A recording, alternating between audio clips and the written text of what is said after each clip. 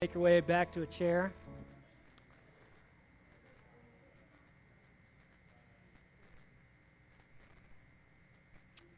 It has been so good and so sweet to do this with you all for such a long time, and I am so grateful for the ways that God's presence is with us as we gather to worship and pray for each other and to seek His voice in the Scriptures, to seek His voice in the written Word of God. And it is to the Word of God that we turn once again today to remember that the gospel takes no losses. And that is something that will always be true in every situation that we find ourselves in. As we turn to the Scriptures, I would like to just pray. So, Lord, I just ask that once again that you would speak to me and through me, that somehow the words that I speak today would encourage us, that they would help us to take a step towards you, that we would grow closer to you today and commit to you more fully and to the mission that you have for us as individuals and as families and even as part of the body of Christ. Nothing can snatch us out of your hand, Lord, because of what you've done for us. And so, Lord, I ask that today we could take heart and take hope in what is true at all times and everywhere, and rejoice that you are the victor over sin, both our sin and the sin of the world, and the world and the devil. God, you are the victorious one. And so, Lord, we welcome your presence here. We welcome your goodness as we seek your face in the Scriptures one more time. We ask for these things in Jesus' name. Amen. I want to read from Acts chapter 8, the first 4 verses. I really kind of wanted to start on part B, but maybe a little context. If Saul approved of their killing him, happens right after the stoning of Stephen. Stephen was the first Christian martyr. Of course, many people have died for faith in the one true God, Jesus not being least among them. But Stephen was a witness. He was a martus. The Greek word for witness is martus. That's a person who has seen God do things and gives testimony about it. But you might recognize how that sounds a little bit like our word for martyr. And so what happened in the early church over and over and over again is the people who had seen God do things wouldn't shut up about it, and they made people mad, and they got killed. And that happened to Stephen, and Saul approved of the people who were killing him. Saul, who later would become Paul and wrote some of the words that we will read on in this story later on. But on that day, a great persecution broke out against the church in Jerusalem, and all except the apostles were scattered throughout Judea and Samaria. Godly men buried Stephen and mourned deeply for him. But Saul began to destroy the church. Going from house to house, he dragged off both men and women and put them in prison. Those who had been scattered preached the word wherever they went. The reason I felt like God brought me to this passage is, of course, that we are facing, the last Sunday that we have together as a church. And I have to say that makes me so deeply sad. I think if you were able to listen to the family meeting, or if you were at the family meeting the other night on Wednesday, that became very evident, and it's very true. And I want nothing more than for this church to explode and to grow and to reach this community with effectiveness, but wanting something doesn't make it true. And, churches have a life cycle. Churches start and churches stop. And this is something that we see in Scripture over and over and over again. There's this pattern of churches existing and then not existing. It's just the natural course of things. It's the world that we live in, and it's the way that things happen. And it happened a lot in the first century. It happened a lot where there were gatherings of believers, and then those believers were either forced to scatter through persecution, or they parted ways because they couldn't get along, or they changed and they grew. People died, people came into the community, and it's always going to be true that with any living organism, it's in a constant state of change. And we are part of the body of Christ. We are part of the community of believers in Jesus that exist in this world, declaring and demonstrating his reign and his rule to the world around us. And we will always be that as long as we keep our faith in Jesus. But you know, the book of Revelation starts out with God's words to these 7 churches. You know, none of those 7 churches exist anymore. Did you know that? Like, all those people are dead. All those people are gone. Those communities, they existed for a time, and now they do not exist anymore.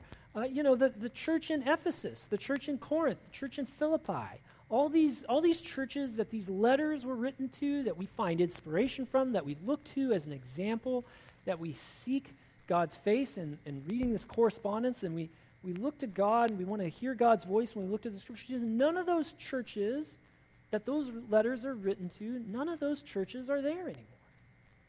And what's true in this passage, what's true in this scenario is that the Jerusalem church that existed in chapter 7 of the book of Acts, by the beginning of chapter 8, it no longer exists anymore, because it says, on that day persecution broke out against the church in Jerusalem, and all except the apostles were scattered throughout Judea and Samaria. That sure sounds like that church isn't really there anymore.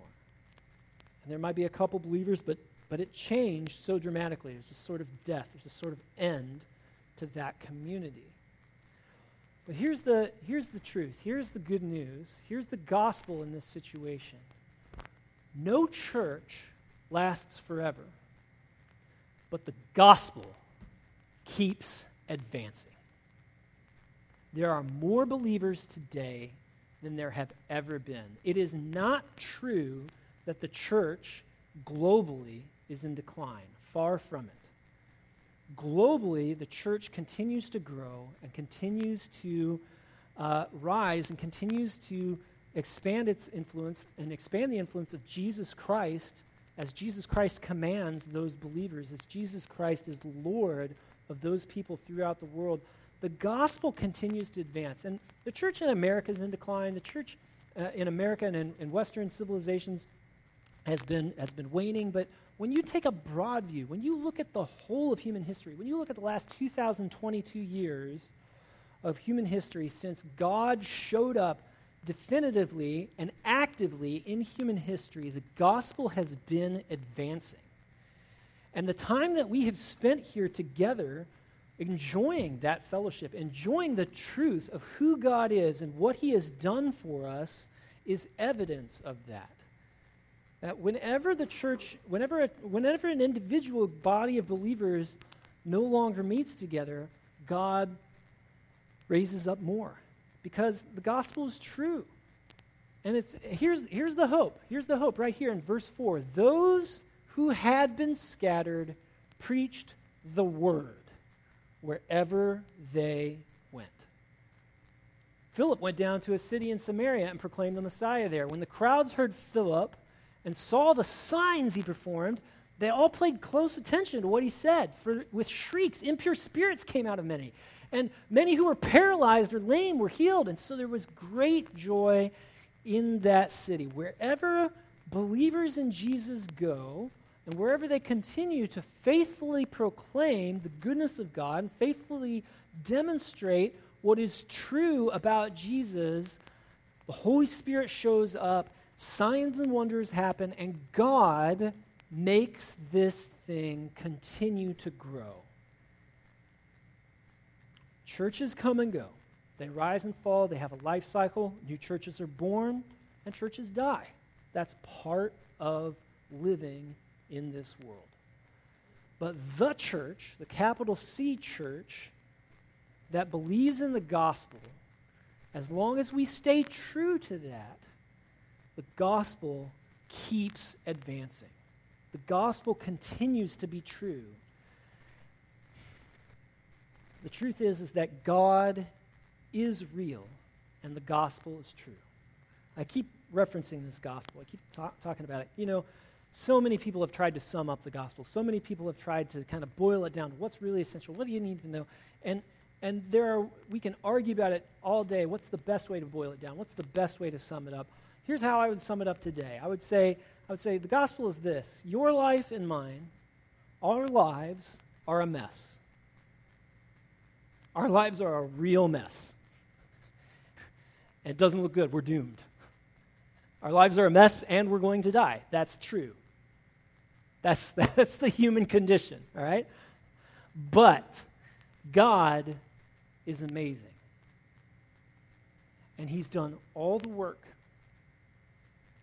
And he gives us a new life, a new, abundant, and everlasting life. And he invites us to join in his family. It's a free gift that you must receive. You do have to say yes to it, but God gives freely of his grace because of what he has done in and through Jesus. And that's always going to be true. Any attempt to proclaim or believe or do something other than that, you're fighting reality. You're living in a fantasy if you think something else is not, if you think something else is true. God is real and the gospel is true. And that is the good news that we have to tell today. You know, I told a story a few weeks ago talking about a time in my life when I was really depressed. I had a friend who I was really close to, and I just be honest with you guys, I'm a pretty fragile person. I know I put on a tough exterior, a tough facade, and I'm really good at squashing my emotions down in moments of pressure when I need to perform and like showing up to do what needs to be done. But I bleed. I bleed like anybody else. And on the inside, I'm pretty fragile. Things can hurt me. And the thing that hurt me that I was talking about that kind of sent me into about a year of depression was I had a good friend die. It was one of my friends who actually was really instrumentally in leading me to Jesus. Now, we were kids. I was like 14, and he was part of this youth group, this really healthy, thriving youth group. The only reason I showed up is because they were playing stupid games where they would put shaving cream on each other's faces and try to throw cheese puffs to see how many would stick. And when I was 14, I was like, I'm here for it. Yes. I don't know what else is going on here, but if we're doing that, that sounds amazing, and I'll come to that. Yes, I'll show up to that goofiness, because fun, whatever. But as I came into this community of people, I noticed that it was really weird. Like the people who were kind of like jerks at the school, they in this environment, like all that kind of like petty little division clickiness that's like really normal for teenagers, it was not present in this environment.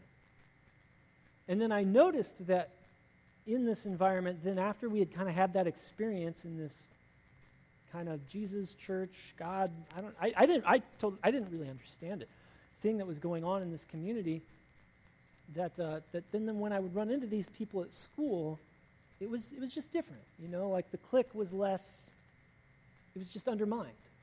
There was a sense of commonality. There was a sense of mutual respect, even if we weren't like best friends in public or whatever. And something about that really appealed to me. And then I eventually I met with this youth leader. We went and played Frisbee golf. And while we're playing Frisbee golf, he's like taking me through Romans Road, right? He's like, you're deserving of God's wrath, and you need to confess your sins, or like. And it just hit me as like, man, that's just true. I don't know why I just think that's true, but that is just true. And I like prayed the prayer in his Cadillac, and he had an 8-track player. I'm not that old. Like he had a really old car in the 90s. Okay, like he was driving a 70s car in the 90s. I'm not that old, but like I remember it very vividly, asking Jesus to come into my life, and nothing has been the same after that. It's really It's really messed some things up for me.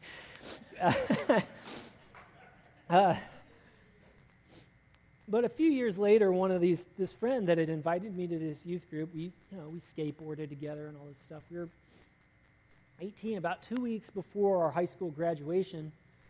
He was in a car accident. He died on his way to school. I remember the announcement. I was in choir class, and it was just like, what just happened? This is, it's kind of shocking. And they asked me if I would speak at his funeral and give a eulogy, and it was well attended. It was a bigger crowd than has ever been present for the life of this church. It was in the church that we were a part of that had this big youth group and everything, and it was sad. I was mourning. The kid was in the marching band, and the high school marching band. The high school marching band showed up to play a few hymns as a band as part of the funeral. He was really active in the marching band and stuff. And so I'm playing my euphonium, and then I get up and kind of blabber through some things. But I was able to give a message of hope in that moment. I was able to give a message of hope because my friend, he really believed in Jesus. He really trusted Christ. And he had all kinds of problems. I found out about a year later that he had really kind of fallen off the wagon on some things. And there were a few things in his life that were kind of a mess before he died. He was living a little bit of a double life. And maybe that was part of the reason that he died. But I was able to preach the gospel, and I was able to still find hope after I found out that disappointing news, because here's what's true. God saves us. God saves us by his grace. And if you ask Jesus into your heart, that's enough. That's enough. He'll do the rest. He'll really do the rest. And he will deliver us. And that same gospel that I just outlined for you, our lives are a mess. But God is amazing. He's done all the work. And he invites us to receive a new, abundant, and everlasting life and enter into his family. It's a free gift we must receive. This is the gospel I preached to that little crowd of people, and I don't know if that made any bit of difference to anybody's faith that day, but they at least heard what was true about God, about my friend. The passage that I preached was this one. For it is by grace you have been saved, through faith. And this is not from yourselves. It is the gift of God, not by works, so that no one can boast. For we are God's handiwork, created in Christ Jesus to do good works, which God prepared in advance for us to do. And I was able to stand up in front of those people and say, my friend lived that.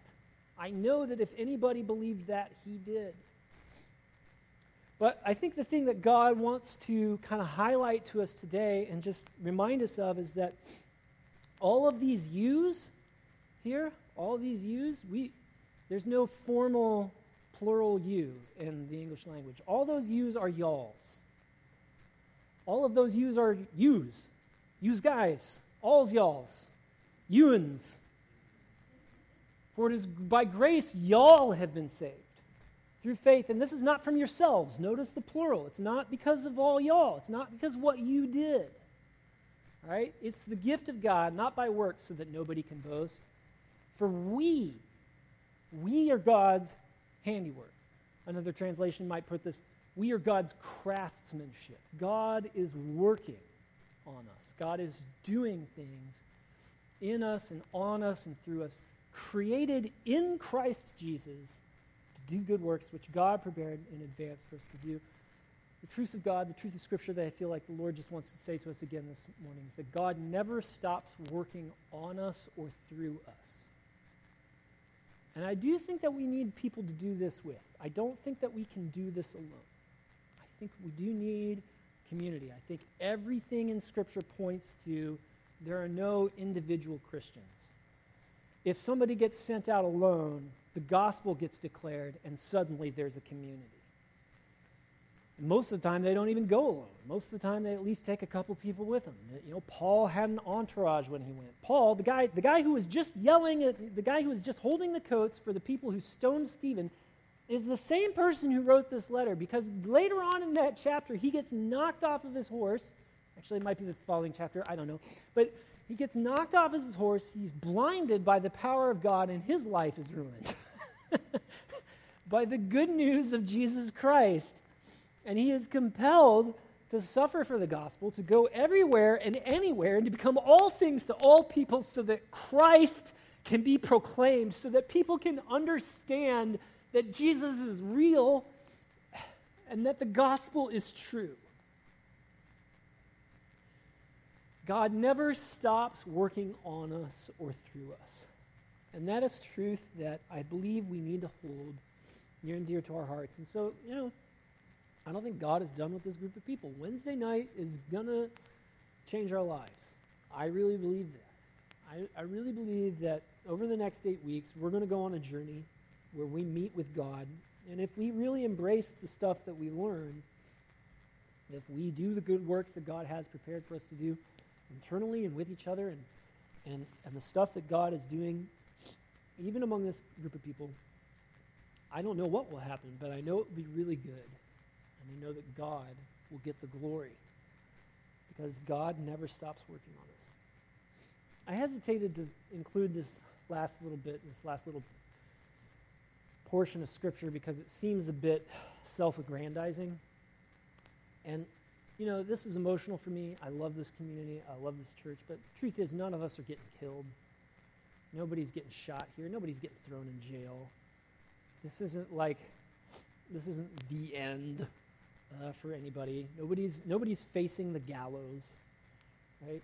Nobody's getting persecuted or crucified upside down or executed by a firing squad or any of the other things that many Christians have done and many Christians have experienced throughout the history of the world and throughout the history of the church. And so I'm not trying to touch the glory of God or to say in some way that I'm a martyr when I read this passage. But I do think this is meaningful for us to think about for all of us. Here's that guy who was helping kill this Christian, who was helping kill this witness. The witness wouldn't shut up. Stephen, the witness, wouldn't shut up, and he was really sticking it to all the Pharisees. And this Pharisee named Saul, he participated in that. He totally gave his approval. And then he became one of those people that gets the rocks thrown at him. He dodged it a couple times, right? He shipwrecked. You can read about Paul's life some other time. But this is what he says. He's kind of passing the baton. He's passing it off to his protege Timothy, who is going to continue to lead. Hear what he has to say. These are the words of a dying man. He says, "In the presence of God and of Christ Jesus, who will judge the living and the dead, and in view of his appearing in his kingdom, I give you this charge. Preach the word. Be prepared in season and out of season. Correct, rebuke, and encourage with great patience and careful instruction. For the time will come when people will not put up with sound doctrine. Instead, to suit their own desires, they'll gather around them a great number of teachers that say what their itching ears want to hear. They'll turn their ears away from the truth and turn aside to myth. But you keep your head in all situations. Endure hardship. Do the work of an evangelist and discharge all the duties of your ministry. For I'm already being poured out like a drink offering, and the time for my departure is near." And this isn't Paul losing his church. This is Paul about to lose his life. So it's different, right? It's not the same thing. I fought the good fight. I finished the race. I've kept the faith. And now there is in store for me the crown of righteousness, which the Lord, the righteous judge, will award me on that day, and not only to me, but also to all who have longed for his appearing. Here's the thing. God gets to call the shots. God gets to call the shots. And it's important for us as believers to stay with God, to stay with a community that'll help us stay with God, to be faithful to the Word of God, and to say things that are true, to embrace what God has to say, even if nobody wants to hear it.